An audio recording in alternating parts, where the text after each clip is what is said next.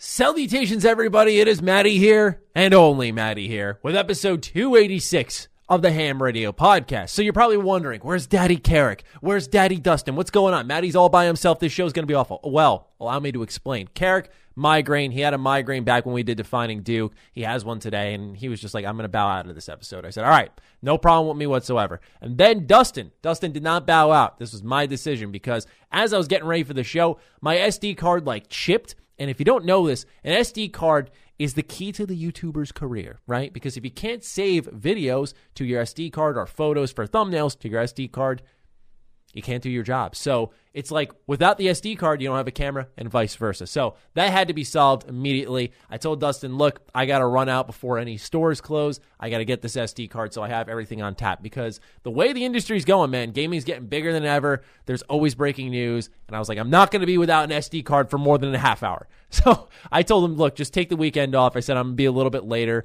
Give me some time to finish up a couple of video projects. You'll probably notice if you've been paying attention to the channel and even on my Sky Oblivion video, which is coming out soon, I'm wearing the same shirt. So yeah, I bathe, I shower, I do my laundry. It's just you happen to have caught me on a very busy news day, so you're going to see my outfit in 3 videos between my Xbox one, the podcast here today, and then my Sky Oblivion one. Yeah, I'm wearing this shirt in 3 different videos, so that's great for thumbnails, right? But anyway, I thought this was a good opportunity too. It's been a really long while since I've sat down, done a solo show. We do Extra Slice of Ham over on the Patreon. That is kind of like my solo show over there. We did have Dustin hop on once. It was excellent. It was probably our best Extra Slice, but I do just like having the ability to sit down, pop on the microphone, and just connect with the audience. And I usually do it on a tighter scale, of course, over on the Patreon where you can support us, patreon.com/Mr. Matty Plays. That'll net you early access to this show. It'll get you that Extra Slice of Ham access, just $1. And so with that in mind, I just thought that on a bigger scale, a bigger audience, I wanted to connect with all of you. I want to get a little bit closer. I'm feeling pretty good. I had a nice, healthy dinner before this. I had a little spaghetti squash, a little rice mixed in there, a little chopped meat in there, a little bit of peas. It's pretty good. So I'm feeling solid. Got some water here. That's one of my biggest focuses of the year is to remain. I don't think I lost the thankfulness, but just to be thankful continuously in this year and onwards, and to take better care of myself. Don't force out the video if you can't do it, or if you're feeling completely gassed out, which I did a lot last year, and just taking better care of myself, more exercise, that type of stuff. I've always been an exercise guy, but I mentioned how my elbow was kind of a point of contingence for me for a long while. It's getting better. I've been kind of rehabbing it using, it's called a TheraBand. You twist it, and then you slowly unwind it with the hand or the wrist, rather, that's having issues, and it kind of builds muscle back in that tendon. So between that, I was rotating a hammer even, just a lot of ridiculous exercises, but it's starting to feel better, which is good because I would like to start shaping my body again. I do miss those days quite a bit, even though it's kind of funny. Sometimes you have a nicer body at certain points in your life, but that doesn't mean that you are healthier. I would argue I am healthier now as a person, and I probably look healthier because I had an opportunity since I stopped exercising to fill out.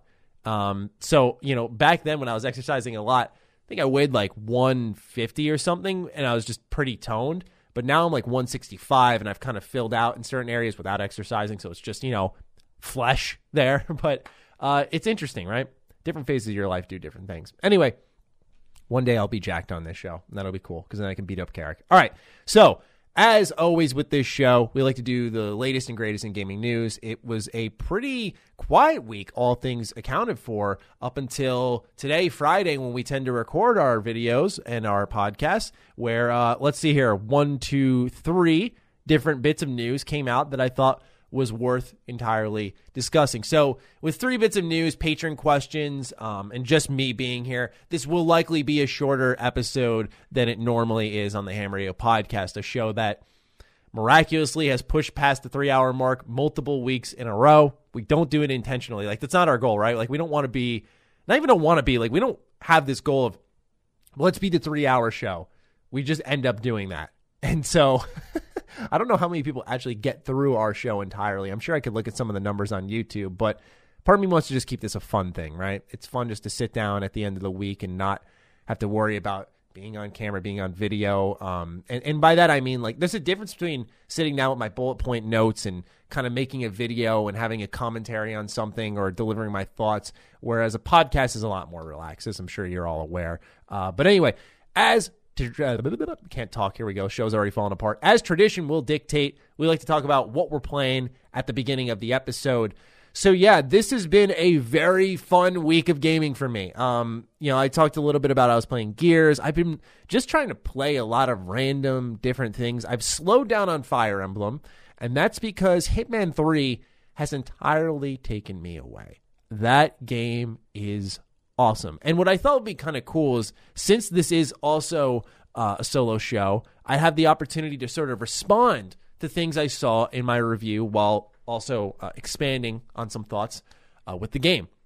So I'm pretty excited to be doing that. So yeah, Hitman 3, like I said, it completely took me away from every game.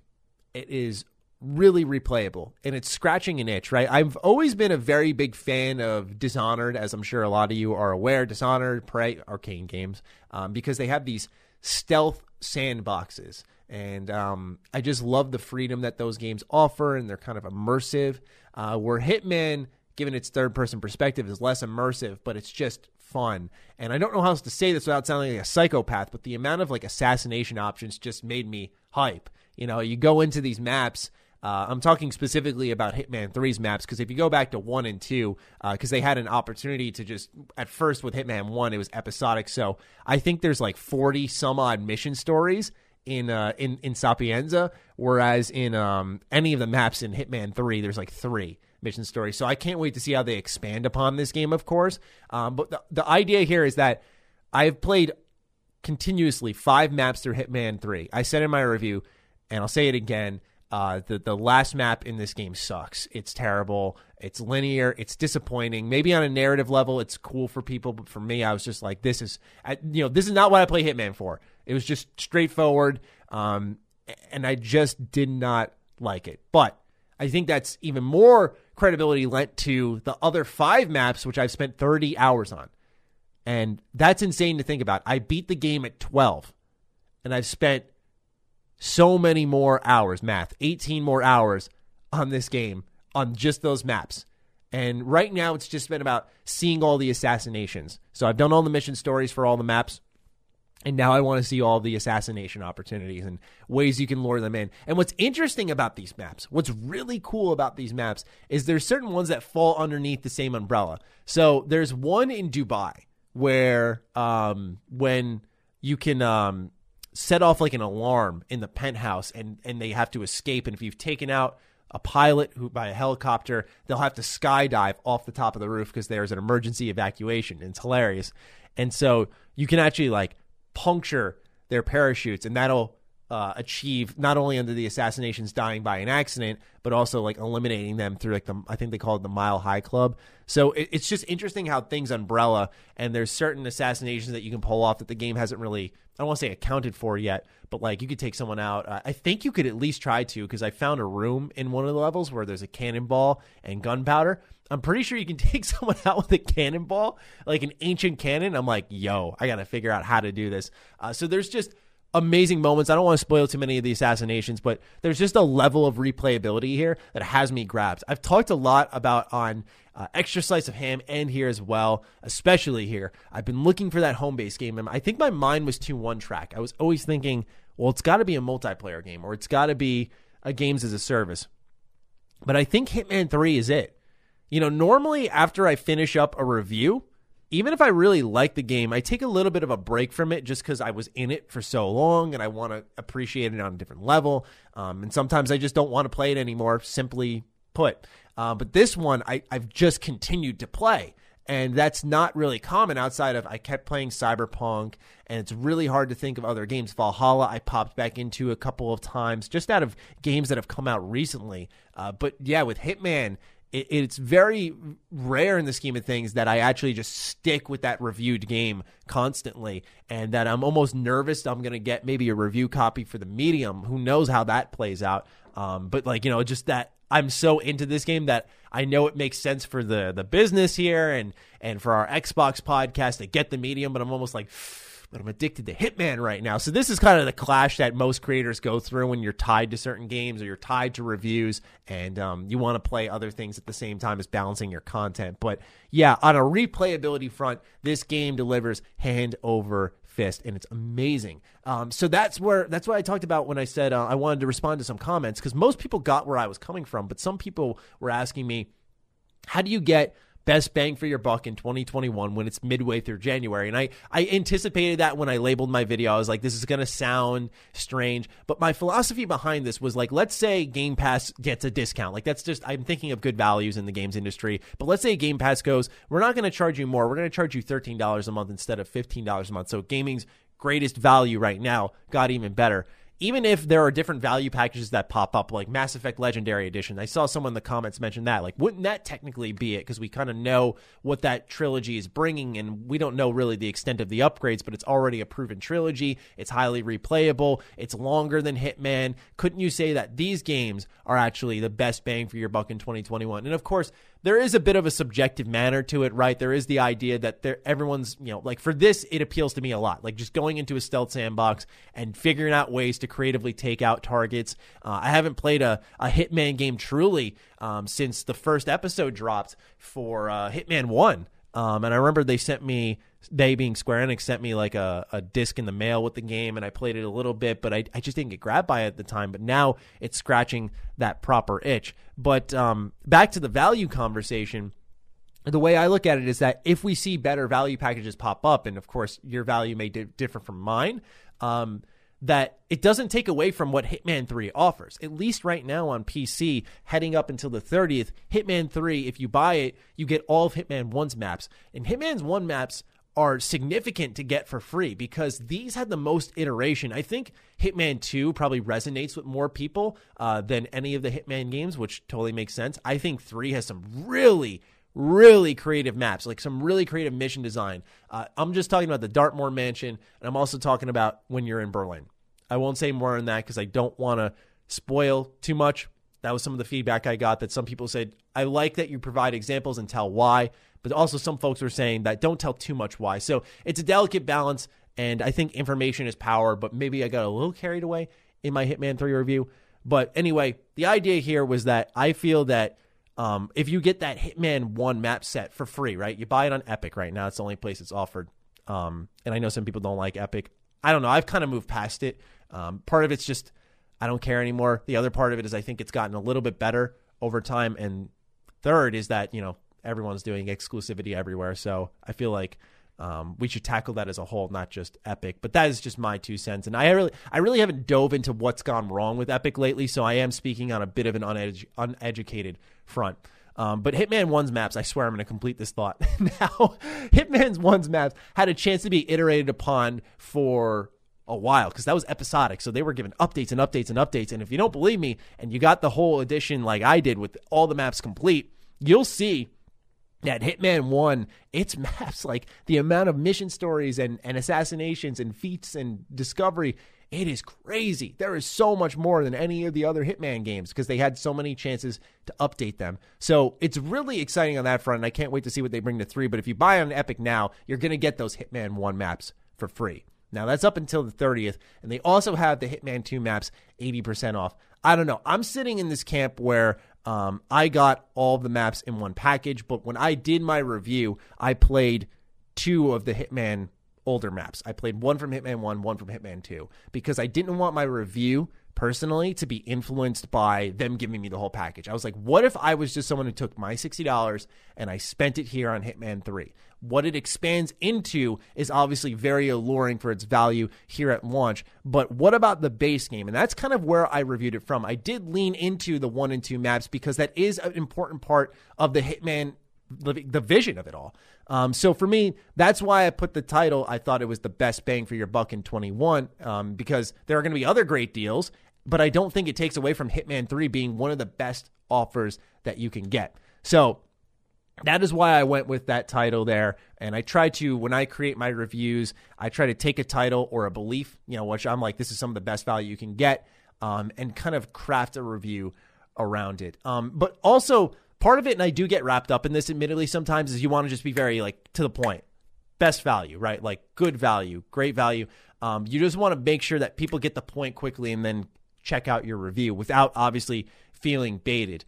So that's something that I can admittedly get wrapped up in. But like I don't have all of the headline space to be like Hitman 3 offers pretty great value when you look at retrospective releases like Cyberpunk 2077, which kind of scammed a lot of people. It's also highly replayable. Like the video is the place where I'm able to fully explain it, and the title has to kind of represent the whole point I'm trying to drive through that video. That's just general content creation. But that was a question I got a handful of times, and I think it's a headline that's going to age just fine.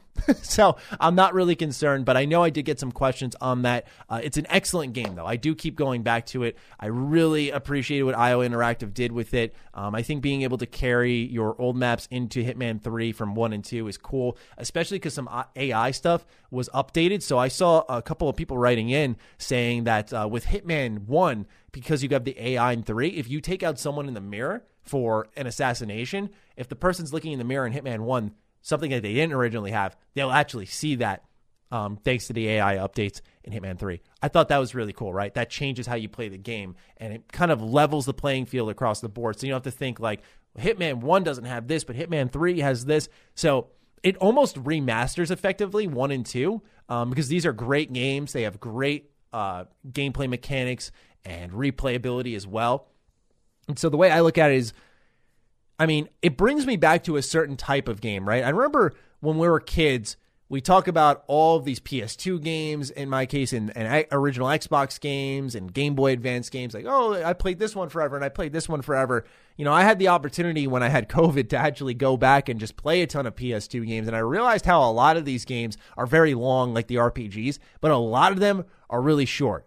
I beat a couple of PS2 games pretty quickly within like the same day. You know, it's kind of funny to think about, right? But this does bring me back to that type of, you know, older gaming style where I didn't feel like it was holding anything back from me. Like I just could keep sinking into this level and replaying it. Dubai last night before, I think, what was it? Thursday. Yeah, Thursday. Last night, I played Dubai for like 3 hours straight. I just kept going back in. And I'm like, is this going to start to feel old and wear me down? And eventually I was like, all right, I'm going to go switch it up.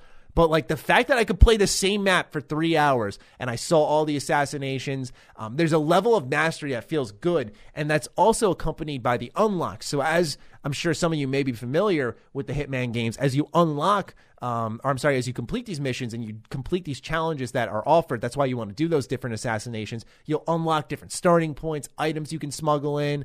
There's certain assassinations you can't accomplish until you can smuggle in certain items, most notably the sniper rifle. Like there was one assassination I had to do where I took out 2 targets with 1 bullet. And so I had to like do a mission story to pull them together, and then I sniped them at like point blank range. And there's just ridiculous stuff like that. It's funny because the universe is so grounded, but at the same time, it's so wacky. And some of the ways you take people out is just ridiculous. So, pardon me, I'm going to have to pause sometimes as I ramble to drink some water. Remember to stay hydrated, folks. Let's all take a drink together. Hold on.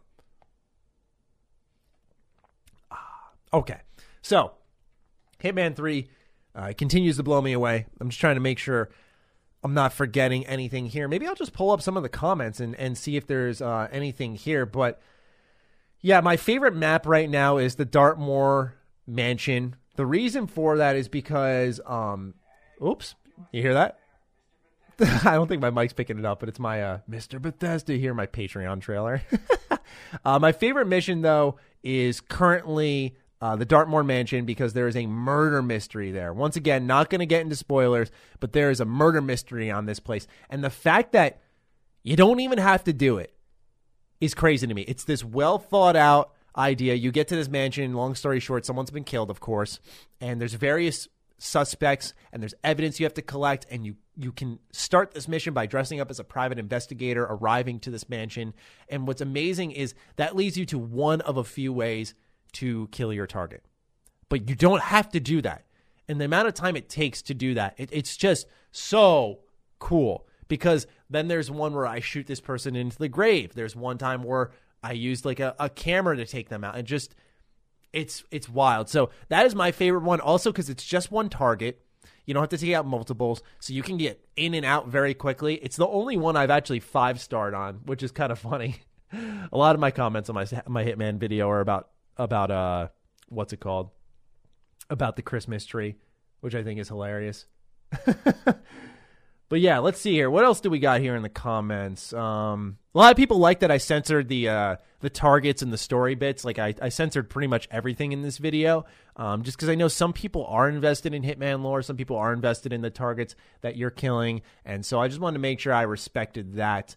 I'm trying to see here. Underrated channel. Thank you. That's cool. Yeah, a lot of people, I don't know. This video had a lot of positive reception compared to other reviews, and I think maybe it's because we're coming out from the smog of Cyberpunk, where we can now kind of rejoice in something new and talk about a new game. So I think there was some excitement there. A lot of comments about the Sly Cooper music I used, which was awesome.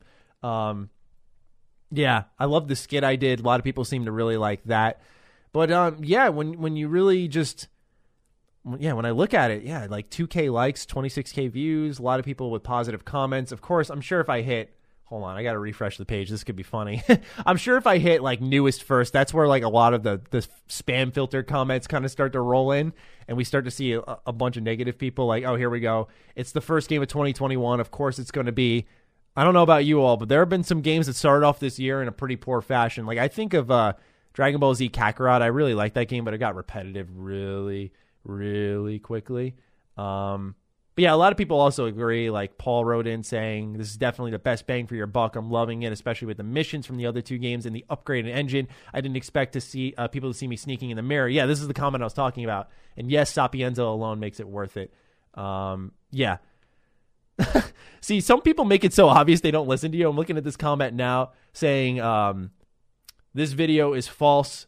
Hitman 1 and 2 are not included, which I clearly say in the first minute of the video that if you are on PC, you get them for free and you get the 80% discount. But if you're on consoles, that is not the case at all. But anyway, with that said, that's all I've got to say on Hitman 3. Not much more. I was playing. I'm trying to think. Again, nothing really. So why not just roll right into the news? We had a busy Friday. Normally we have news throughout the week, but honestly, when I was going back, I look at stuff that has been tweeted out, stuff that maybe flew under the radar, and nothing really caught my attention. So Friday really saved the show here. So the first thing, and of course one of the most important happenings in gaming, is Xbox Live Gold receiving a price increase. Okay, so of course I finished recording this podcast, I render it out after editing it a little bit, I upload it on our Patreon Early Access, I upload it on YouTube, I upload it on our audio services, and then Microsoft reverses their whole decision with Xbox Live Gold. Now, because I care about this show and I don't want you all to have a boring segment to listen to, it may be 2 a.m. right now, but I want to add this section in to make sure my thoughts are updated, so for those of you listening later on in the week, you have something current to listen to. But I want to keep my rant on Xbox Live Gold intact just for the sake of the show itself, because I still think the thoughts I shared there and my reaction to it was important, because Microsoft should still have their feet held to the flame for this. So they did reverse their decision of raising the price of Xbox Live Gold, which is a good thing. But a lot of people were quick to go, oh, Microsoft, yes, this is why you are the best. And it is good that they listen to the consumers. We spoke. We let them know how we felt about their decision, and they listened. That is a good thing, right? I commend Microsoft for listening, but it doesn't change that this was still a decision that should have never, ever, ever, ever, ever happened.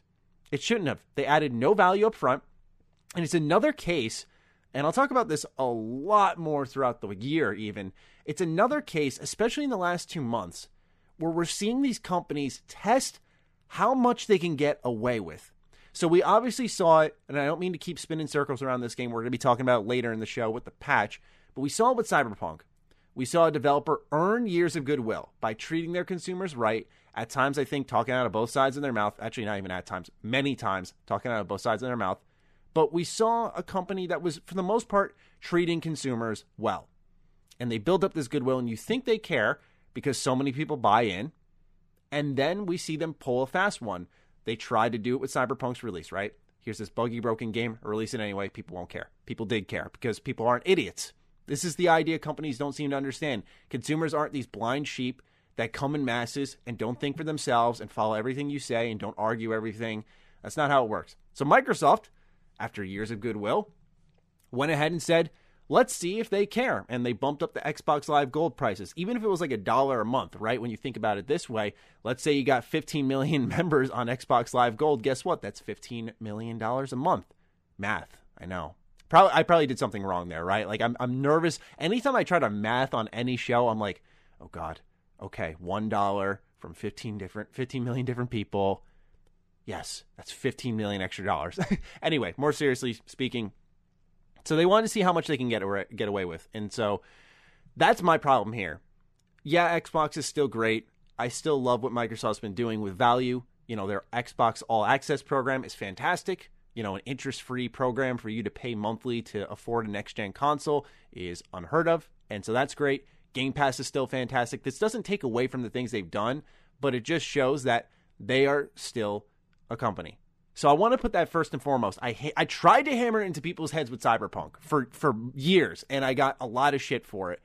And only, I think, now were people listening after we all got burned. And look, I'm not acting high and mighty. I got burned by Cyberpunk to some extent, too, in a completely different way, more on the content side, I think, than actually the game itself, because my expectations were high, but I'd say more in the moderate high area.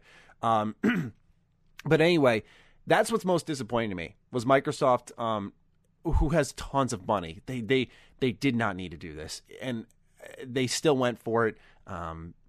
It's a little worrisome. It definitely is. But the good news is they did respond quickly.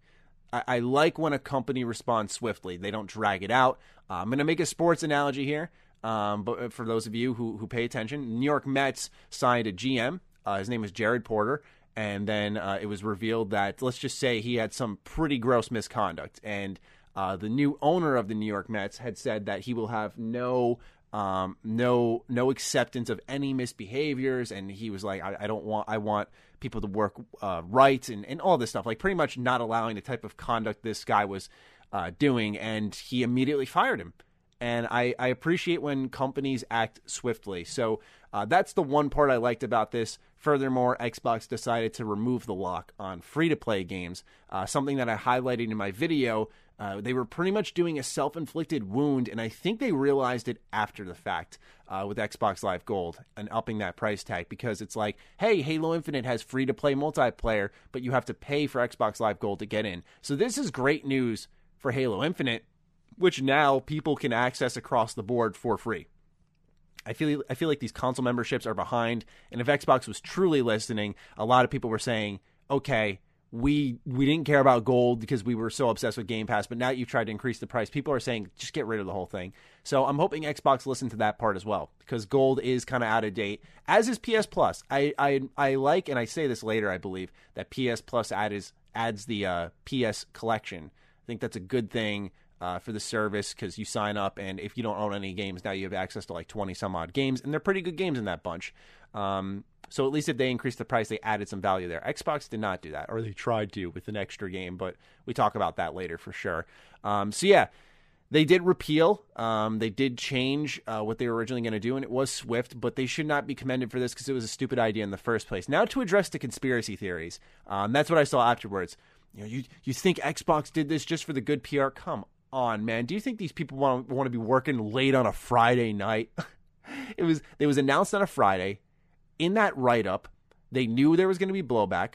Why did they know that? Because there wasn't a direct person behind the article on the Xbox News page.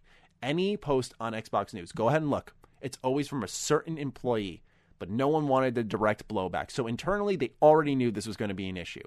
They released it anyway, like I said before, just to see how far can we get with this? How far will our consumers let us go? We spoke loud and clear. This is enough. You cannot do this just because Game Pass rocks. It's just that simple. You may have the best value. That doesn't mean that we can accept this price increase here. I think they would have been better off trying to increase Game Pass by $1. I think people would have been like, oh, all right, that's fine, because there's so much value here. I think people would have been more accepting. Would have been disappointing, yeah. And I get why they wouldn't have wanted to move that very attractive price tag. But if they're talking about what they could have gotten away with and increased their bottom line, this was it. It really was it. And so, yeah, I don't think this was some conspiracy theory to get good PR, because they already had it. They already had it. And I'm not saying Microsoft's perfect. Like, they were the ones who introduced paying for memberships and shit.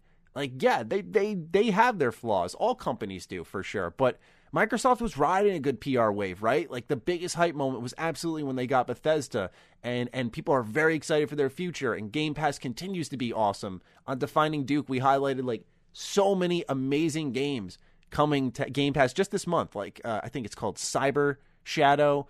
They have The Medium coming out. They have Yakuza 3, 4, 5 Remastered, Donut County. They have Control on PC. Like, this is all happening this month. That's crazy. So they don't need good PR. So in my eyes, like, no, this wasn't some galaxy brain move. They got greedy and they got burned. It's that simple. I'm very shocked that people even let that conspiracy theory carry that far. But yeah, generally, that's all there is to say. I was going to make a video on it when it happened, but I was like, no, like, I just need to leave up the original, which is clearly stating, like, this is not okay. You know, I don't need to make a follow-up video, overwork myself to be like, thank you for repealing the very stupid thing you did, right? You played a stupid game, you got a stupid prize. It's that simple. So, with that, I don't think I have more to add other than I'm happy they repealed it. I think Halo Infinite will benefit from this a lot. It's a slight win for that. It does have Xbox Live Gold catching up in a certain area. It's not even like you can go like, oh, it's a win for Xbox. No, it's not. Like they were behind in this category. It's good they updated their service. It's good they listened. And I think the next step of listening is just, hey, get rid of Gold, roll it into Game Pass Ultimate.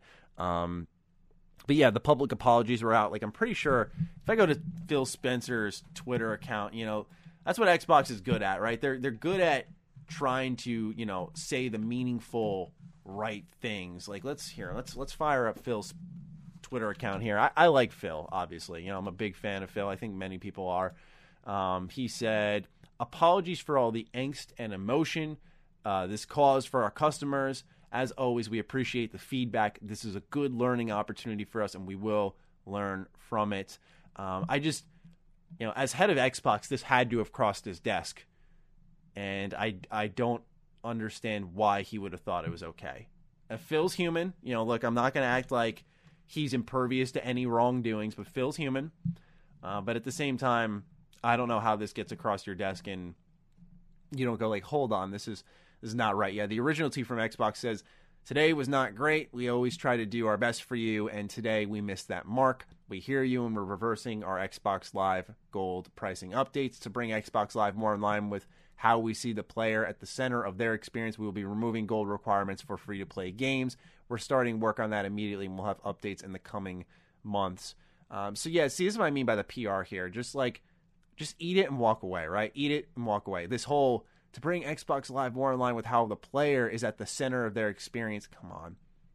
Look, you fucked up and that's it. Like, you don't got to blow smoke up our ass after that. So anyway, that is just the update that I wanted to toss into our show here. And now the rest of the regular Xbox Live Gold rant will continue. So I hope you all enjoyed this little segment. And now time for Past Maddie to speak. Peace out. This one was very, very surprising. I got to say, it's rare, right? Like, especially, pardon the pun, by the way, it's rare, but it is rare that I feel like I am shocked in a negative way by something in the games industry, but absolutely in this case, I was. So let me bring up the Xbox Wire article. In the meantime, quick thoughts. I got to say that this is extremely disappointing, and also I understand the balance act that they have to perform, right? They've got so many games on Game Pass. They need to, like, buoy things up a little bit, but I don't know. I feel like with Xbox Live Gold, it's an obsolete service. It was already not doing much more than PlayStation Plus.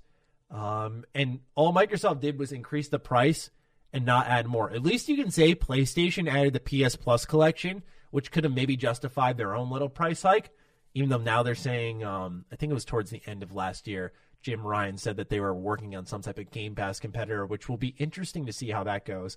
But anyway, on the Xbox News website, they wrote how pretty much if you're an existing online 12-month or 6-month member for Xbox Live Gold, there's no price change. The price of 1-month Gold membership is increasing by $1, and the price of a 3-month membership is increasing by $5. Now, this is misleading because if you look at the full price tag, you're paying $11 for a month, $30 for 3 months.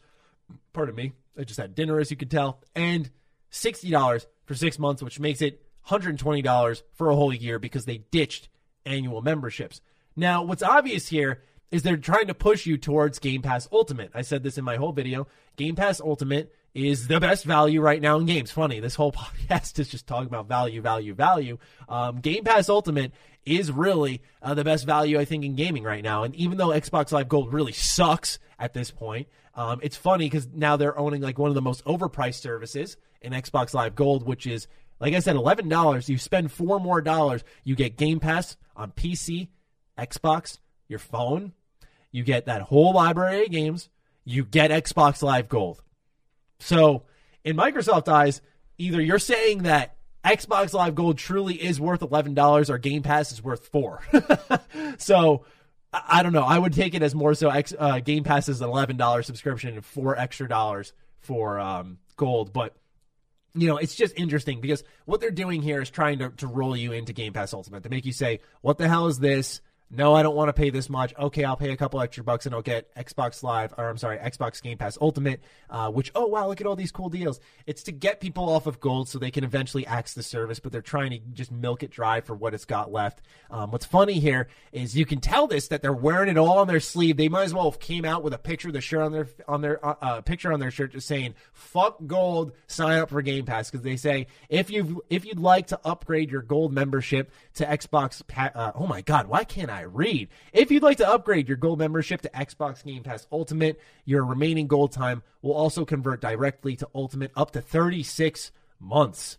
For example, if you have 11 months of Xbox Live Gold, you can now upgrade to Xbox Game Pass Ultimate. Those 11 months convert to 11 months of Ultimate at no additional cost. So my tip would be actually to just go out and buy a ton of Xbox Live Gold and then switch over to Ultimate. The reason you want to do that is just because I think ultimately you'll save some money compared to that $4 increase into Ultimate, and that'll add up month over month, right? Someone else can do the math. That's $48 a year times 3. I'm going to try to do the math here. What am I at right now? I'm going to be at 120 and then 8 times 3, $144. And look, what I want to do is put in your head, what can you spend $144 on? So that's a way to save a little bit of money, comparatively speaking, to Xbox Live Gold. And this is unfortunate because it also damages one of Xbox's main flagship releases this year, being Halo Infinite. Halo Infinite needs all the support it can get. Not because it's struggling. I think the game's actually going to look and re-reveal quite well. It's more so that it has free-to-play multiplayer, and guess what? You got to buy Gold at the very minimum to do the Halo multiplayer free-to-play stuff. Any free-to-play game, Fortnite, Warzone, Smite, now you're going to have Halo Infinite in that bunch where people got to buy into this crappy service. So at least it'd be a little more easier to swallow if they're like, we're going to allow free-to-play games to go through. There's certain things you can do. Like, that's what PlayStation does, right? You can access certain online elements, I believe, but there's certain things that you can only get with Plus.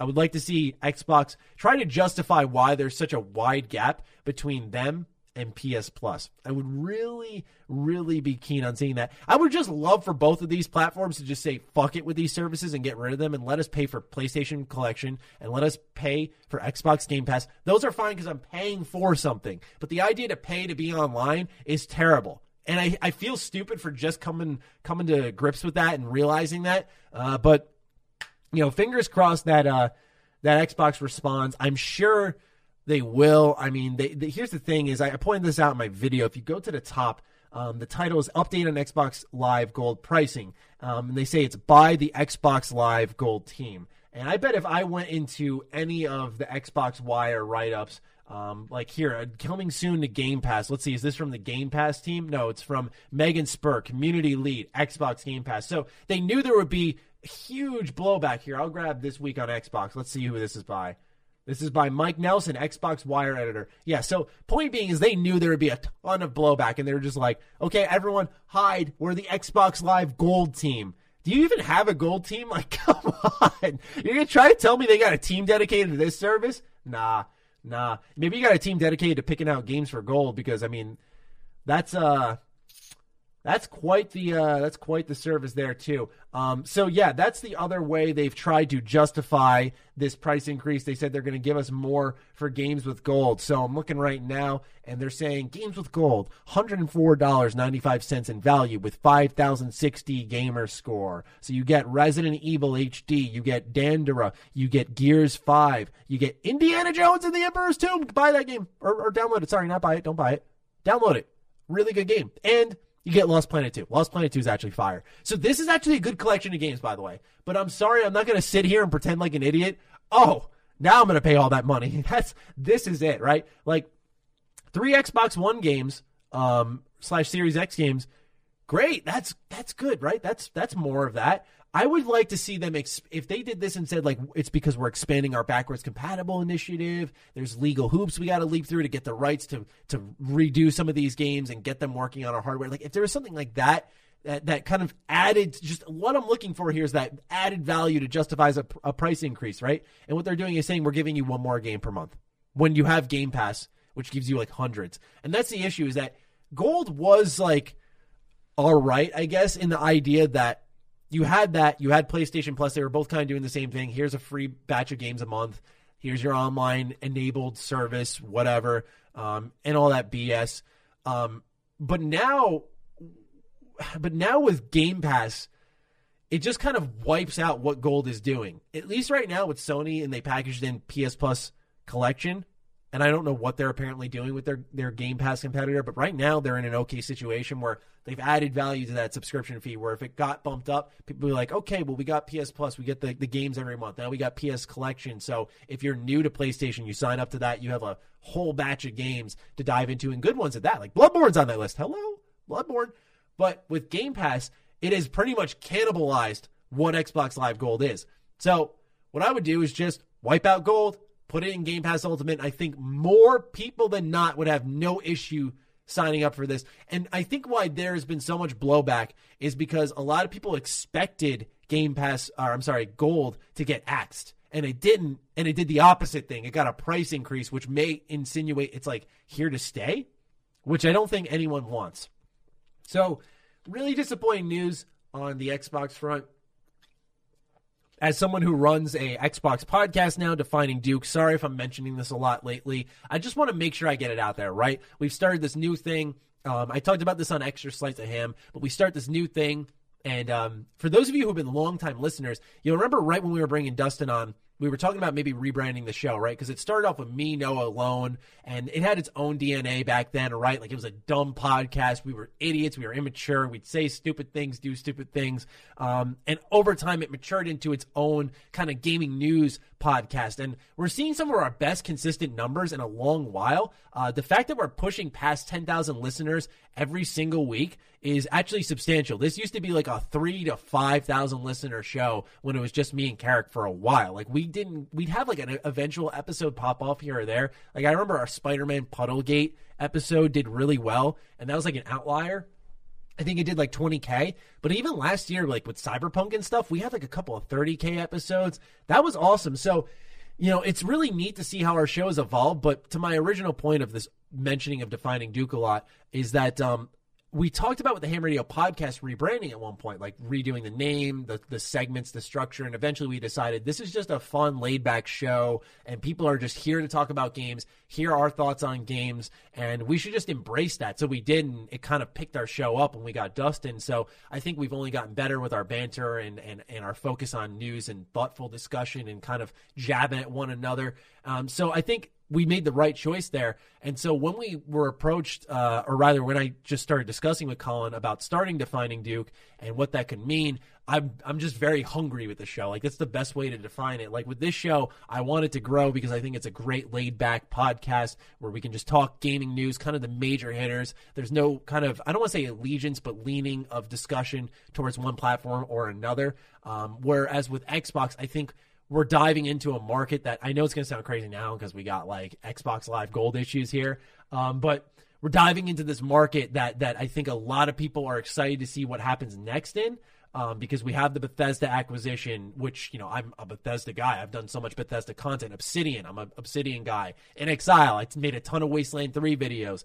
So there's so many companies that within Xbox that I think a lot of people are interested in. The future of Bethesda, the future of ZeniMax, of course, new acquisitions they made. Like, what is Compulsion Games working on? What's going to happen with Halo Infinite?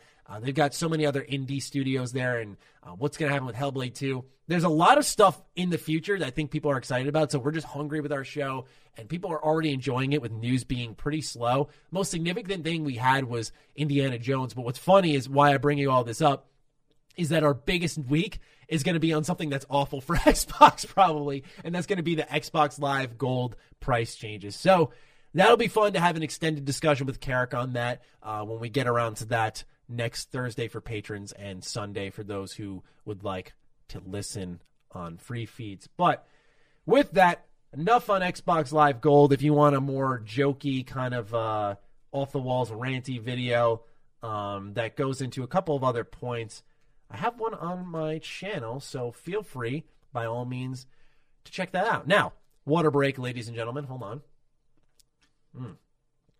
Hell yeah. Needed a little bit of water because right before that, we're getting into some really crappy news. So, I know a lot of you out there are really big fans of the Tony Hawk Pro Skater HD game, the remake, rather. Sorry, I almost did it again there. I not even almost did it. I did do it. And so, I let that out of our best remakes, sadly, in our Ham Radio Awards. And so, now we're learning that Vicarious Visions, who was known for the Tony Hawk 1 and 2 remake, is going to be fully dedicated to Blizzard titles going forward. Now, this write-up comes from GamesIndustry.biz. They say Activision Blizzard has moved its Vicarious Vision studio from the Activision side to the business, to the side of the business to Blizzard. And they say that today, the publisher told GamesIndustry.biz that it was effective today. Going forward, Vicarious Vision's team of about 200 people will be fully dedicated to existing Blizzard games and initiates, which means that the Tony Hawk 1 and 2 studio will no longer be creating games as the lead developer. Quote, after collaborating with Vicarious Visions for some time and developing a great relationship, Blizzard realized there was an opportunity for Vicarious to provide long-term support, end quote, a representative explained to us. They declined to specify what the team had been working on with Blizzard or for how long. As part of the move, Vicarious Vision studio head Jen O'Neill has been promoted to Blizzard Executive President of Development, where she joins the company's leadership team and will report directly to Blizzard President J. Allen Brack. O'Neill is being replaced in the Vicarious Vision studio head role by Simon Ebinger, who previously served as the Chief Operating Officer of the studio. And this was a studio that was acquired by Activision in 2005 and has worked on many of the publisher's biggest franchises, including Guitar Hero, Spider-Man, Tony Hawk, Crash Bandicoot, Destiny, Skylanders, and Call of Duty. And it's interesting. They're a New York studio. They're in Albany. Yeah. So if you're like higher up in the company, they're probably very thrilled with this move because a lot of people just got very rich off of this. A lot of people made a lot of good money off of this. And they're going to continue to make money off of this. And I don't even want to say, usually when you see a move like this, there's that underlying, like, okay, they got job security. And I think that's kind of the case here with Blizzard. You do have these existing popular IP, like a Diablo, like an Overwatch, that type of stuff. That is going to excite people. World of Warcraft, that is going to excite people and remain relevant. But you can't even say, like, what happened with Crash Bandicoot, with what happened with Tony Hawk. These were super successful games, and you're going to take the talent who did that off of it. Some people were just like, well, what's the big deal, right? Like, it's about your perspective. No, I think this is bad for all around. Like, you've taken people off of, you've limited the amount of projects that can drive Activision Blizzard money, and I'm sure they're not going to fully abandon Tony Hawk, but the idea that the people who made 1 and 2's remake aren't going to be doing 3 and 4's is kind of like worrisome because I imagine 3 and 4 is going to get a remake. That seems like the next logical step. 1 and 2 seemed for a lot of people to be a pleasant surprise. pleasant surprise that I sadly kind of ignored. Didn't really talk about it, didn't play it. And I think it's just because I haven't had an itch for Tony Hawk. I'm more of a Skate 1 guy. I love Skate 1's camera perspective. I love all the shoots that you can do to get sponsors and all the customization and finding your own spots within an open world. That just vibes with me a lot more than the arcadey nature of Tony Hawk does, although I did grow up on these games, and they are really good. I just found this very disappointing. I mean, there's not much to add to it other than I think that this will give people security.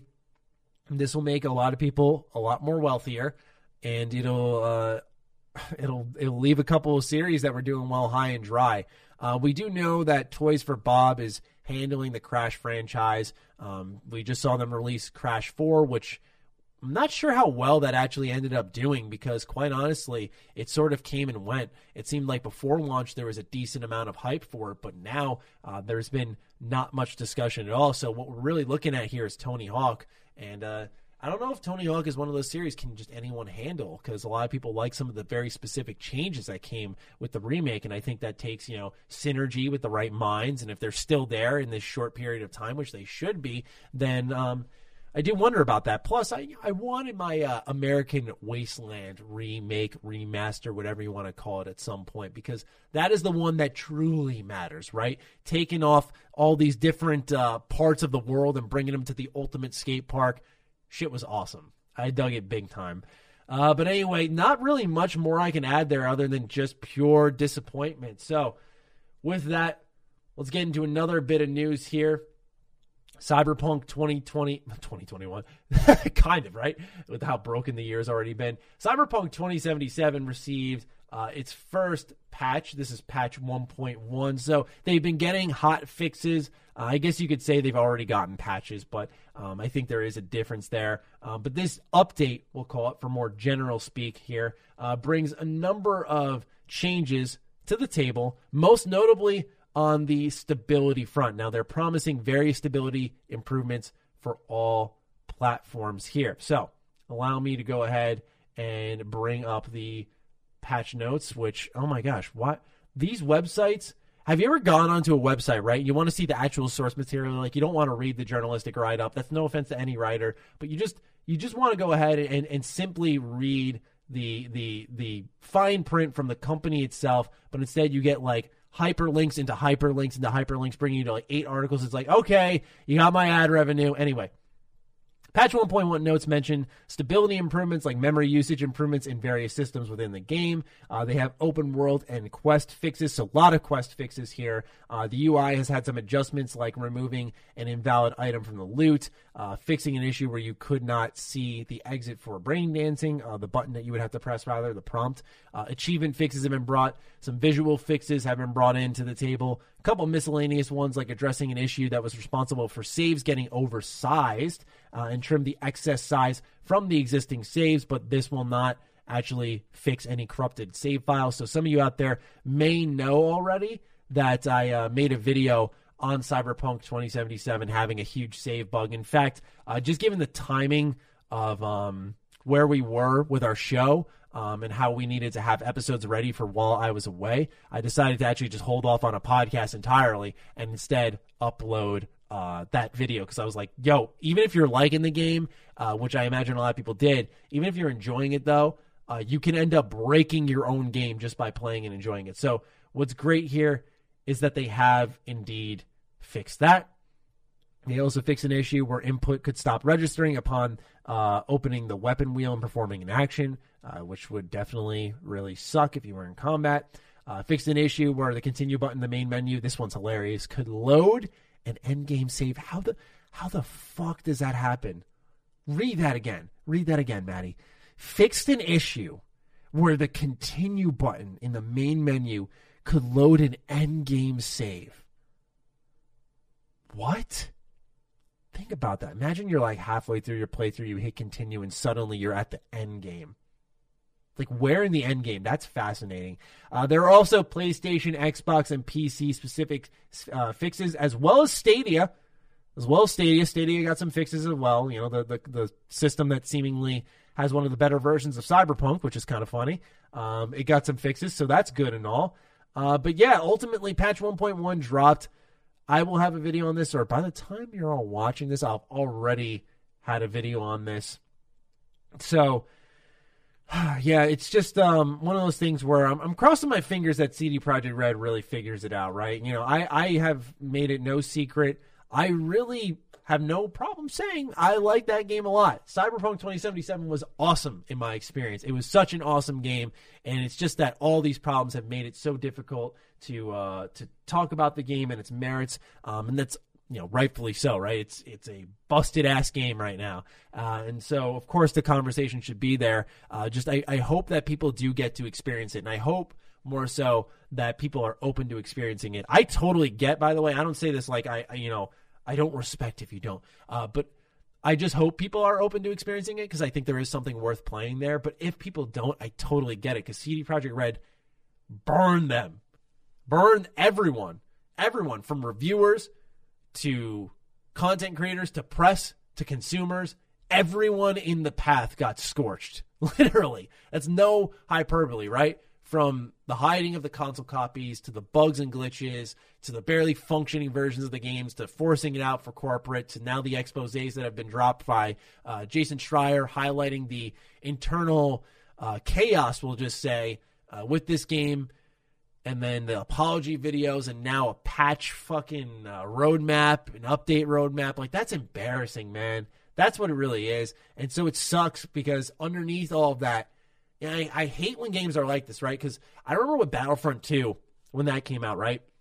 Battlefront 2 was, you know, it was buggy at times, but more importantly, it was just riddled with microtransactions, and a lot of these systems were just baked into the pay-to-win system. Like, it was just baked in there, and I was like, this game plays, looks, feels, and represents so many parts of Star Wars that I love so much, and it's so much better than the first one, but oh my God, like, the pay-to-win stuff, like, you couldn't defend it, right? And you don't want to defend it, right? It's, like, indefensible. It should never be defended. No one should be making excuses for this company, and it's that same situation here. I've seen a lot of yeah buts online, you know, yeah, but the game's good. It's like, you can say two things are true at once, right? Like, the game can be good, and the game can also be very broken for a lot of different experiences. Like, I played it on PC. PC's like your safest bet, as I'm sure you've already heard, but it's just, like, one of those things, man, where every time I see the patch, I'm just, like, a little pissed off. I'm just like, man, you know, because you can't help but wonder what could have been, and it sucks because they're definitely going to ramp up for some type of relaunch, right? With the way the next gen updates look and the way it's all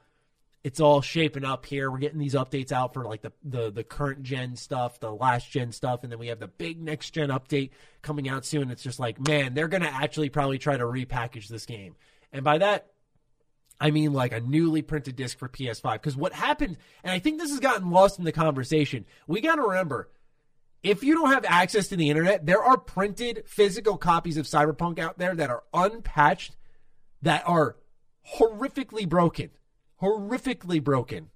You know, and I know games, like, we live in an age where, like, games get patched and they should run and function better over time. And adjust to consumer feedback. We do live in that modern age where games should shift. A lot of people go like, well, the PS2 games didn't need patches.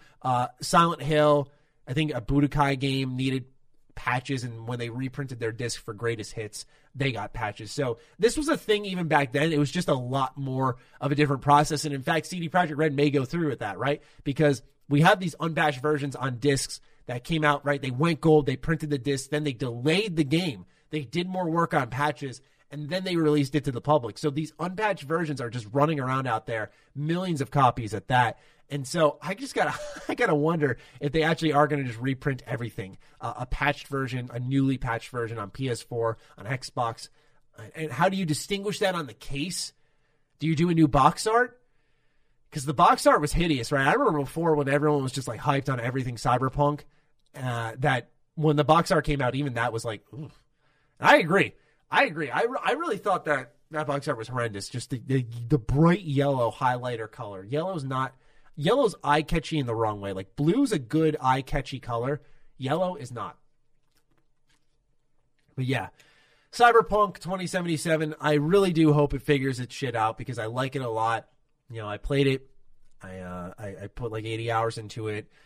Did most of the side shit, and I was like, all right, I guess that's it until they do the DLC updates, which sucks because around this time, these next couple of weeks, we could have been getting that.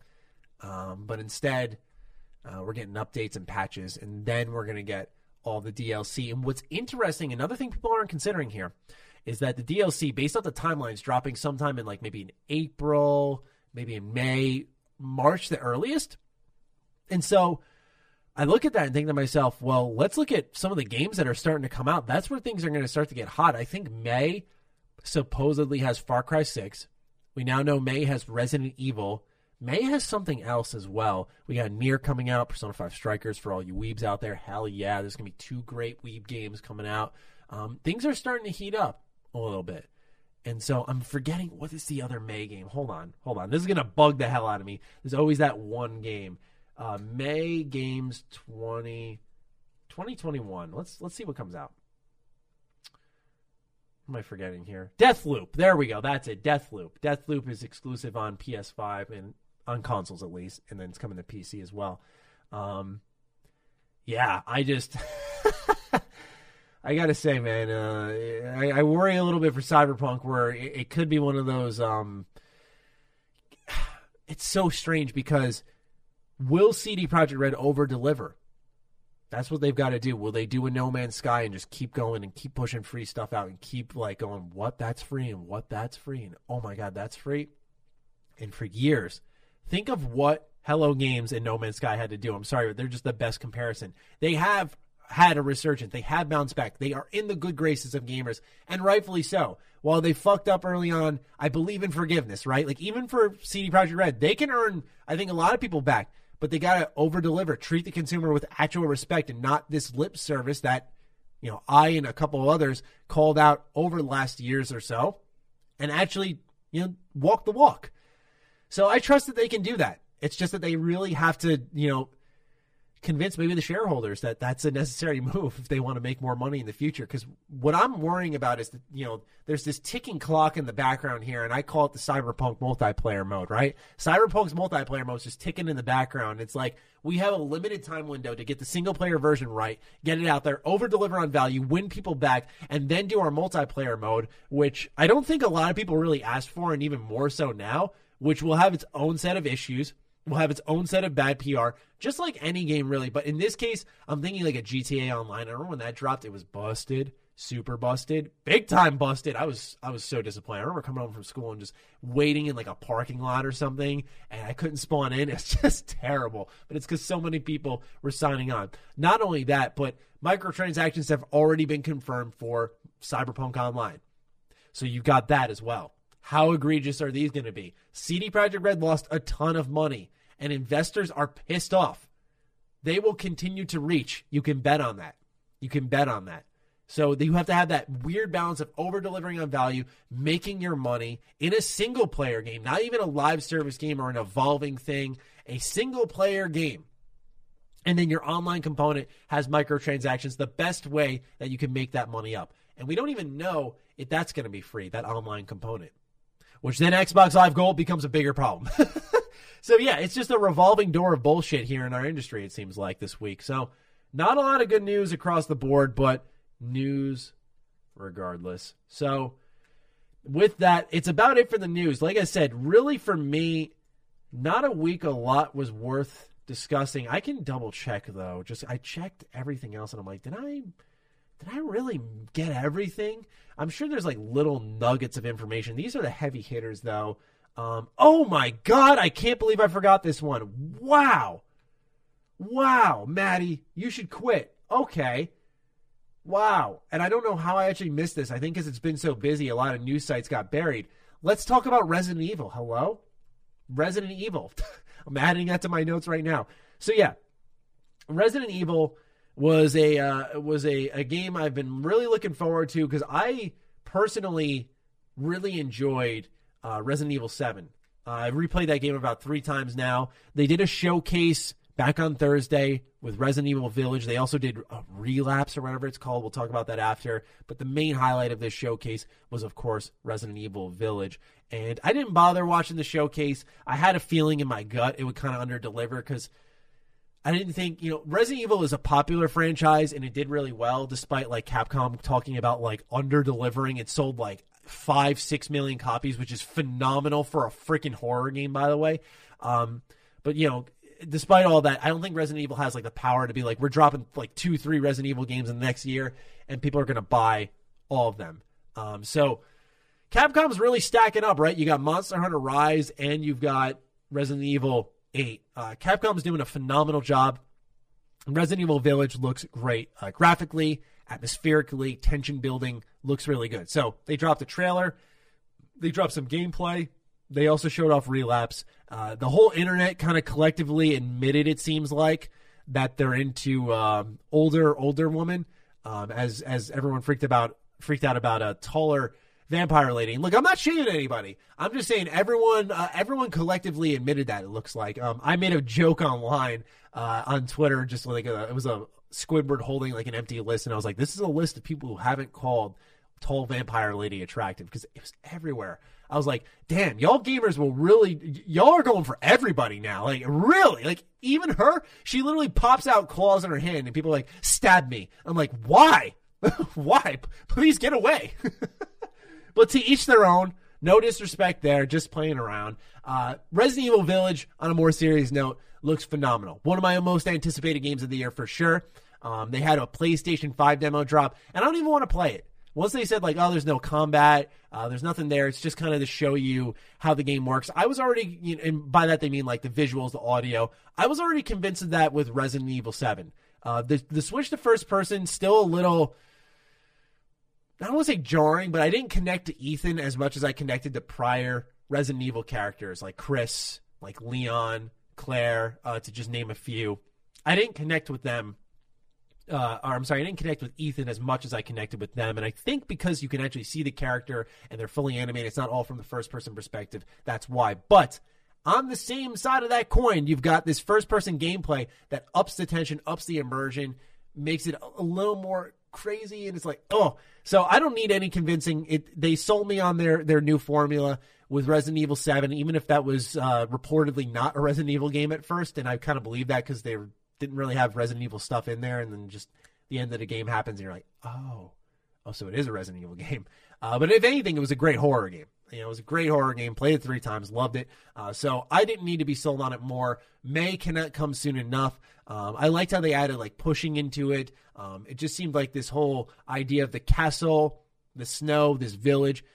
It was all creepy and interesting. And like I said, I tried to just kind of skim over enough where I could know about it to talk about it, but not so much that I'm going to memorize it and analyze it and discuss it heavily, because I just want to get my hands on the game, hopefully for a review, and talk about it with everybody when it finally drops. But yeah, there is a demo on PS5 if you are curious. I've seen it takes about 20 minutes tops, so you can hop in that very quickly. But it was enough to create great PR. People were very excited, talking about it all over online, playing it, sharing their thoughts. And I don't know, I didn't think there was much to discuss. I've taken poops longer than that demo, so that's my take on it. But still, seeing demos come back is good. It's so weird. As we ushered ourselves more into the digital age, you thought demos would become more prevalent and like free trials, like Bethesda did free trials I remember they did one for Prey, and I was like, this is cool. You thought they'd do that more, but they ended up doing it less. So it's good to see demos coming back, and I get why sometimes they don't, because you have to like perfect like a vertical slice of the game and make sure you can safely release that, and people aren't going to dig into the files, reveal more about the game through data mining, spoil stuff for people, and not only that, but it takes away from development time. So I get why it doesn't happen, but it would be much appreciated if they did it more often, just so that more folks can get their hands on, because like everyone talks about, we had these shows, right, PAX and E3, where people like myself and others could get their hands on games and we deliver our opinions. And it would just be so much better for all of you out there if you could just do it yourself. I know that effectively hurts myself and other creators, but I think as someone who's very pro-consumer, it's not about just what benefits me to a certain extent and you. It's like, no, I want consumers to get demos, like demos, trials. I want you to experience those like pre-launch things that I play. I think that's important because the more eyes, the better. The conversation always evolves beyond the review, right? The review is like, this is what we feel day one. This is what, people are saying day one. And then consumers get their hands on the game. And that conversation evolves as more standpoints are thrown in. More people play the game and see different things and showcase different things that others may have missed. It's just the nature of all those discussions. So I hope that down the line, more consumers can get involved in some way and that companies don't try to spin it in some type of PR thing. So with that, those are my thoughts on Resident Evil. Now we can actually get into the patron questions in good conscience. Apologies for nearly forgetting that. Not good by Mr. Matty, but it's been a full day. I've recorded 3 different videos. I'm doing a podcast now. Fortunately, I'm not feeling like super exhausted. I think it's because I got good sleep last night, good 9 hours of sleep. So, as always, before these new segments, when I'm doing this by myself, we take a drink. Good stuff. All right. So, let's see who wrote in first. Red Eyes, White Wolf. Hey, guys. I recently revisited a game from my childhood. The Fairly Odd Parents Breaking the Rules, and realized while playing that I had definitely remembered it differently. I still love it for nostalgic reasons, but it has not aged as well as I once thought. For my question, is there a game from your childhood that you were nostalgic for that upon revisiting did not hold up as well as you remembered? That is funny because that game I loved as a kid, but I looked at one screenshot and when I saw Timmy Turner's model, I was like, oh God, that was not as good as I remembered. So a game that I played and I have nostalgia for that I went back to and it wasn't as good as I remember. Man, I think there are a couple that come to mind. I can think of one game that actually is more impressive than when I played as a kid. I played Batman Vengeance a lot as a kid. I mean, that is a game I had memorized like line for line, word for word, bar for bar. I got that thing like memorized, and I was like, damn, I played this a lot. Like if it stuck with me all the way up until I'm 25 now, and I played this when I lost my first tooth when I played that game. That game came out like 2001. I remember playing, and the tooth was hanging out by a strand, and I got so into a combat section, I swallowed my tooth. So anyway, went back to Batman Vengeance when I was sick. And when I fired it up, I gotta say I was very impressed by the cutscenes, by the storytelling, how dark it got. You get Mark Hamill in there, you get Kevin Conroy in there. Awesome game, only about $10. Played it on PS2, really good stuff. Would recommend giving it a look if you want to see some decent Batman stuff. It's no Arkham game, but it's still pretty good. And its sequel is Batman: Rise of Sin Tzu, which is just kind of like a mindless beat 'em up, but really good sound effects. Anyway. Batman game history lesson done. So, a game that I've played that was not as great as what I once remembered. So, there is a series that I really like a lot. I still love because of nostalgia, kind of like you, Red Eyes. And that's the Champions series. I love Champions of Norath, Champions Return to Arms. Maybe some of you haven't played those games and you've played instead Baldur's Gate, Dark Alliance 1 and 2. They're these Diablo-style beat-em-up games. You drop loot, you equip it, and you just keep cycling out equipment, leveling up your character. And it's good stuff. It's good stuff. But when I played Diablo 3, the Ultimate Edition, or whatever the hell they call it now, and the abilities they've got and the flow to the gameplay and the amount of enemies they send your way and how much more balanced it is too, or a Torchlight 2 as well. Those games just kind of like walled off my full enjoyment of Champions of Norath. I played like 10 hours of it when I was sick, and I love it just for nostalgia, and it's such a great time. It's a great couch co-op game. Really recommend it if you can play it with like a loved one or a friend. Really good time. But other than that, playing it single player just reminded me, wow, games have come a long way. I think a lot of people don't realize how much nostalgia plays a factor. I really don't. I think oftentimes people are like, back then games were incredible. And I'm like, I spent 30 hours on fucking 5 Hitman 3 levels. What do you mean? I played Batman Vengeance and I beat it in like 5 hours.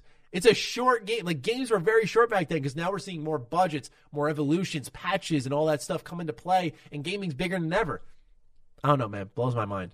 I will say gaming can get less inventive nowadays. You come up with one idea and you got 80 people who are going to follow you. Breath of the Wild, Battle Royale. That type of stuff does happen. But when a new idea is, brought to life here, it's pretty good. It's pretty good stuff, especially with all the tech and money that it seems these companies have access to.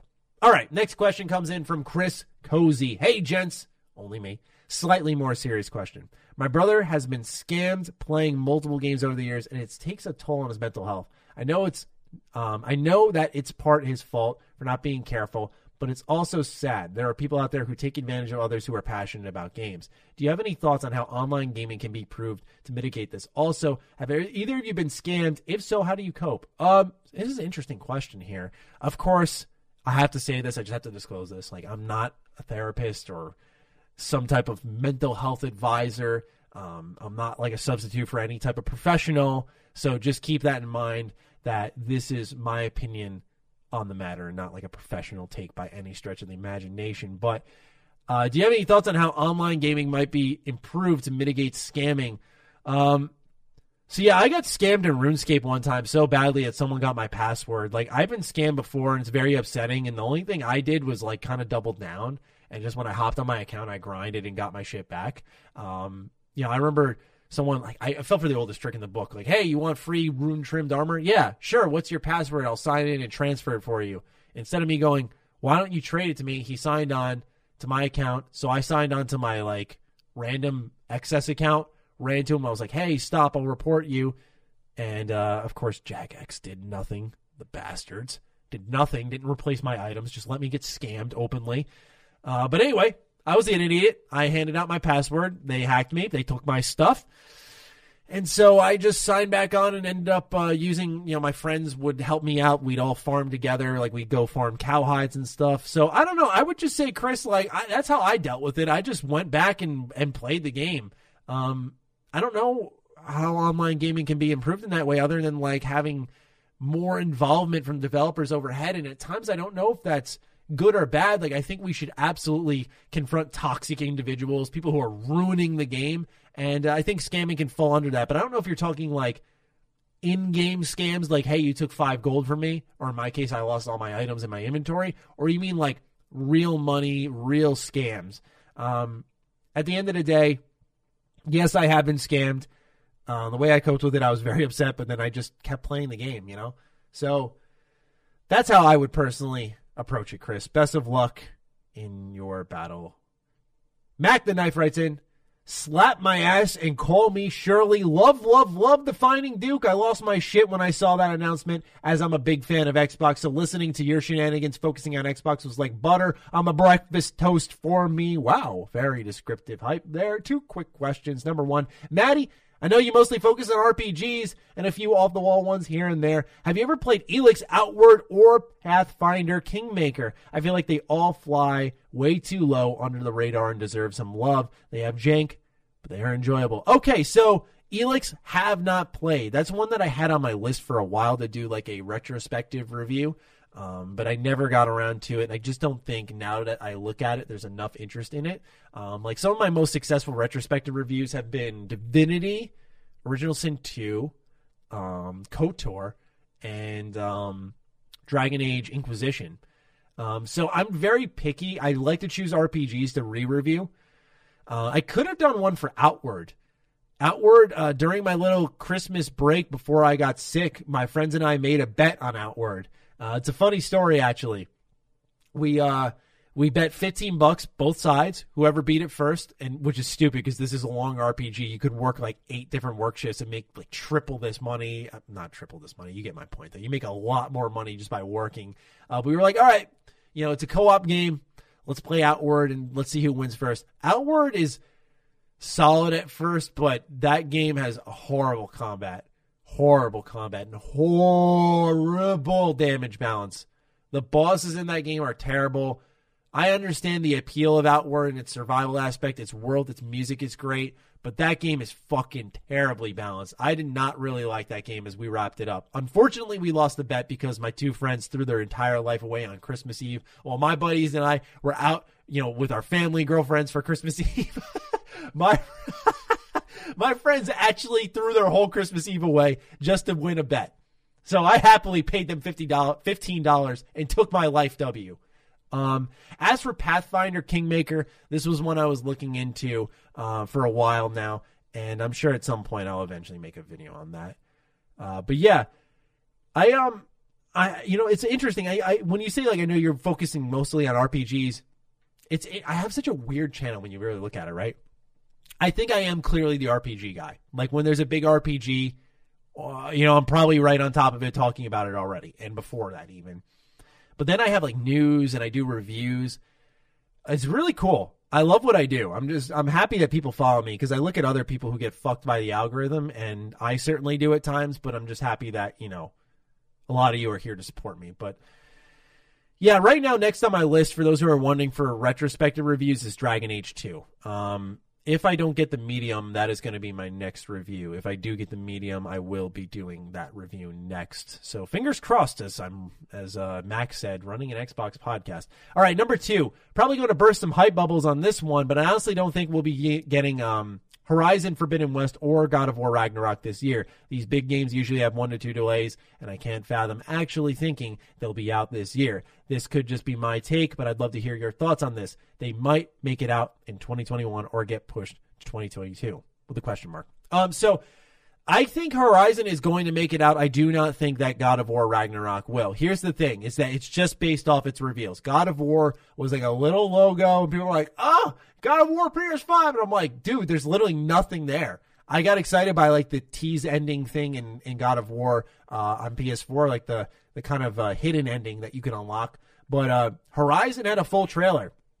And so I think, I wonder sometimes if these games are going to embrace their delays almost, so that they can be so far apart from the PS4, they can be like, let's go next gen only. Because for me, my hype for PlayStation is kind of sunk a little bit outside of Ratchet, because I want to play games that are built for my new console. I know that's not a feasible business strategy, but that's what I want.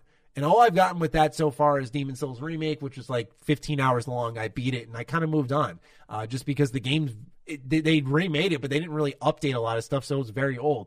So for me, I'm very excited for Ratchet, which I definitely think is getting a delay, because they said it's releasing within the launch window of the PS5, and here we are heading into February, and there's been no word on that. Now, understandably, Insomniac's probably overworked right now. You just did Spider-Man PS4 2 years later. You just dropped Miles Morales, which had great reviews. And afterwards, you've got Ratchet and Clank on PS5. So I imagine they're going to back this one up a little bit, just so that they can have the other releases breathe a little bit. But for me personally, I'm in agreement with you on God of War. I think Horizon gets out, though, because I think when I'm PlayStation, you got to know Xbox has Halo, and I know they're going to have more this fall. Xbox is going to start unrolling their packages this fall. I don't know if that's Hellblade. I don't know if that is Starfield. I believe, based off literally what I've heard directly from sources, I believe that Starfield is coming this year. And I said that even beforehand. I think a lot of people don't understand that Starfield's been in development since really after Fallout 4, conceptually speaking, but it's been worked on a lot longer than people realize, and I think it has a really strong chance of coming out this year. I don't know if it's next gen or cross gen. I don't know any of that, but obviously Starfield, if it's exclusive, that plays into Xbox's thing. So if I'm PlayStation, I want to get one of these big heavy hitters out. And I think God of War, because here's the thing, right? They got Returnal, you've got Ratchet, and you've got Horizon. So you can kind of spread these out throughout the year. I know Returnal isn't a big one for a lot of people, but Housemarque is a great developer. They make great games. So Ratchet's a big one as well. If you got that a quarter way through the year, Returnal a little bit. I think Returnal's in a month or so. I think it's in March maybe, but you got that. And then you've got Horizon at the end of the year. That's pretty good. And that's not accounting for Destruction All-Stars coming out exclusive on PlayStation 5 and a couple of others where I think PlayStation's in a good spot, and they just need that fall heavy hitter, and I think it's going to be one of these two, not both, though. I could totally see God of War Ragnarok being a kind of spring 2022 title. All right. Unkempt Hawk writes in, really loving everything you guys are putting out these days. Just wanted to thank you all for the awesome content. Thank you. You don't have any idea how far your kind words go. So I haven't jumped into Hitman series before, and after seeing Maddie and Carrick review Hitman 3, I'm very interested. Just wondering if you guys think 3 is a good place to jump in, considering I likely won't have access to those maps from the previous 2 games. So Unkempt Hawk, I kind of answered this already, but I'll just add in here that I do think you'll be fine. You won't have, obviously, as much content, like just naturally speaking. Like, you won't have Hitman 1-2 maps. I don't know what platform you're playing on. If you're playing on PC, you will have access to Hitman 1's maps within the next number of days up until the 30th. But if you're playing on console, yeah, you will have to pay for those. And that does kind of suck. But at the same time, I don't know how else to say other than they pay for themselves, especially like the 1 maps with how many updates they've got, and 2's maps. There's like, I think like 7 of them. Like, there's a lot there. There's 21 in total if you go across all 3 games. So I would say, yeah, 3 alone is worth it. 100%. I've made sure, even after my review, to not go to 1 and 2's maps and only play 3's.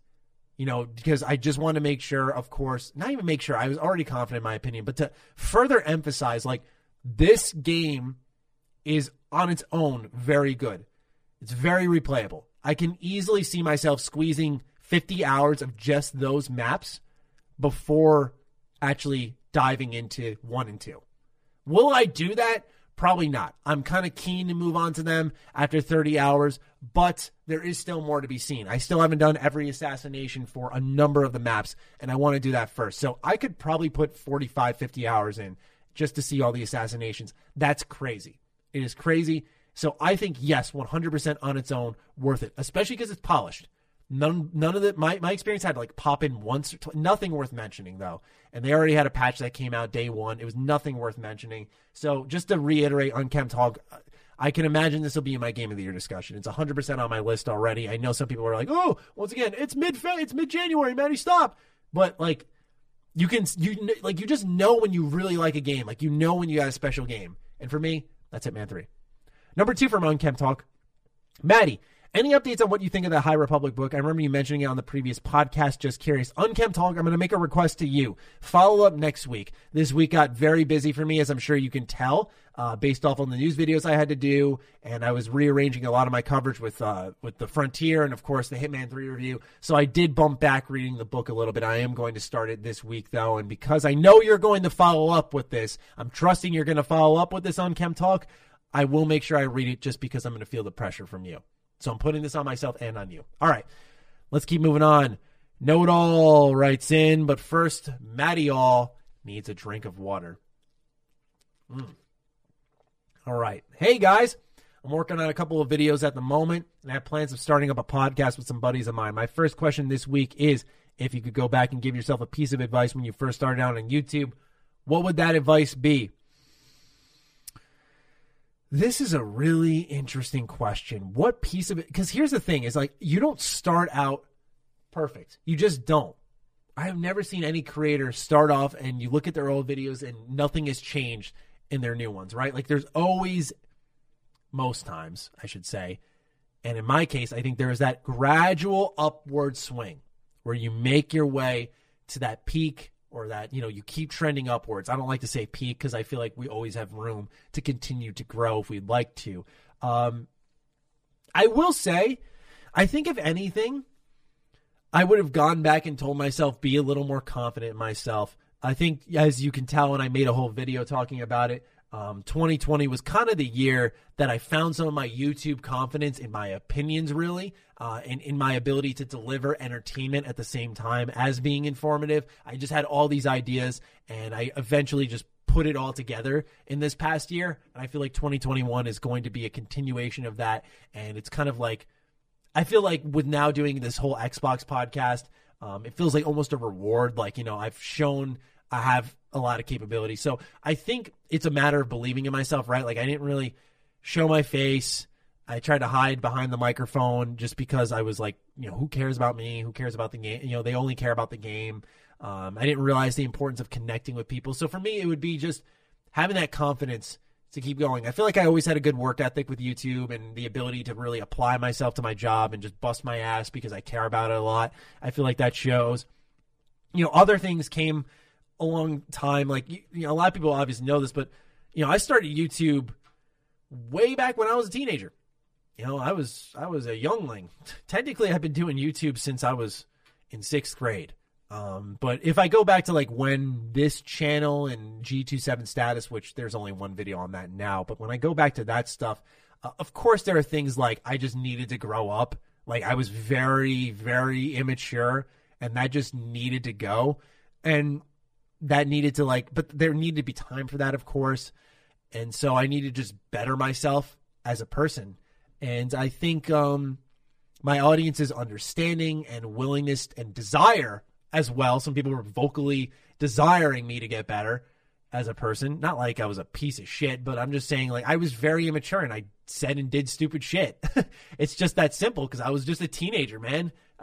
You're always an idiot when you're a teenager. I've met very few who are wise beyond their years outside of my best friend who, I grew up with the kid, right? So he was wise beyond his years, but in some ways I was, but I think enough so to mature a bit quicker, but it did take me some time. So there are things like that. I think it's just don't rush, man. Just you're better off putting out the content and just learning how to be better over time than not doing anything at all. So that would be it for me. All right. This looks like a new face. Crickix writes in, if you don't read this question on the next podcast, I'll think mean things about you for the rest of my neighbor's life. He's 98 years old. Oh my. Wow. What are your thoughts as a panel on the Grounded game? The devs have been steadily adding new features and updating the game. Do you guys see big success for the game in the future, or will it be overshadowed and forgotten by other games coming out? So this is a great question. I think Grounded is excellent, especially for how it launched in early access. It's just a testament to how fucking good Obsidian is nowadays, and they're just getting better. Because they were known for bugs for a while, but now with the way Grounded launched in a mostly not as, pardon the pun, buggy of a state as most early access titles, and then you have the Outer Worlds, which, funny enough, was praised a lot for its polish. Obsidian's kind of changing the narrative on themselves. So I appreciated Grounded a lot at launch. I have not played it since I made my video on it because I was waiting for new features and updates to come out and for them to kind of do that full launch, which is apparently coming this year. That is when I plan on returning personally. But I do see big success in the future when they do that announcement hey, this is the full game coming out. Because it's Obsidian, I think it will get its own attention, and because it's Xbox and it's a builder game, I think it'll get its own attention. Also, who's worried about getting their soda watered down from too many ice cubes? Just drink the damn thing and you won't have to worry about it. Who takes 45 minutes to drink a glass of Coke? I'll tell you who. Children. Fucking men. That's what I said, right? I said just drink it. Just drink it. Thank you. Thank you for writing that in. That was the best submission yet. Natural Calamity writes in, question. The only thing stopping me from playing certain games on my Switch is no achievements for my games, such as Skyrim and such. So my question is, with Xbox and Nintendo being as close as they are, will they ever get achievement support and possibly cross-save? That would be cool. Great idea. But I don't know. Xbox has kind of said that they want to keep things in their own ecosystem. If they do get it on Switch, I would imagine they have to find out a way for achievements to be supported through that streaming, because I don't think it would do anything natively. But I'm the same way at times. I really wish Switch had some type of, not the in-game challenges, achievements. Listen to feedback and add them in. And do them retrospectively. They have so many popular-ass series that I would definitely go back to and replay if there were achievements and trophies or whatever they want to call it there. Knowing Nintendo, they'd call them stickers or some crap. Remember this moment. They'll probably call them stickers. Next question from Natural Calamity. I'm a drummer. Would I regret it if I didn't ask, if I didn't ask you gentlemen, would you want to start a band? Me on the drums, Maddie in the back doing some techno weeb shit, Dustin on guitar and singing, and Carrick in the back with his Death Hounds as they sing the classics, and we will be called the Ham Radio Ravers. Sure, man. Why the hell not? I'm not really musically inclined. I think if anything, probably be good on the keyboard, which may fit that techno weeb shit. Last question from Natural Calamity. For months, I've been looking for good Bluetooth earbuds for my new Galaxy 5, but I've been perplexed and can't find anything good. I tried Apple headphones, broke. Skull Candy headphones, broke. Yeah, those are terrible. And $20 earbuds because I'm just lost. I know Carrick is into audio, so what is your recommendation? Which should I get? I need your expertise. So, obviously, Carrick not here. I know this company does a lot of sponsorships, but Natural, I would look into Raycon. Now, They did at one point. I almost had a sponsorship with them, but we ended up going with Crunchyroll instead, funny enough. Because it's like an agency, for those who don't know, that contact you, and they have a bunch of brands. And I was like, look, I'm way more passionate about Crunchyroll, and that's way more natural for me to recommend than headphones, which I've heard good things on. And I actually don't own a pair, but I have a friend who did buy a pair. And there's so many YouTube affiliate links out there and discount codes. You can get one for really cheap. And two of my friends actually have gotten their own pair, and they use them at the gym, and they have really liked them. So I'm pretty sure you can use those on your Galaxy 5. I would double check, but that would be my suggestion. They kind of look like AirPods, but they're a cheaper version of them, and people seem to really like them. Okay, 2 questions left here. Coach Blue writes in, Hola, how do you guys see game development length changing in the future? With new and improved technology, do you think that devs will be able to make games quicker, or will they take longer to make because games have increased complexity? Asking from a technological standpoint, so not counting other factors like increasing a studio's size. Stay sexy, stay active. Hell yeah. All right.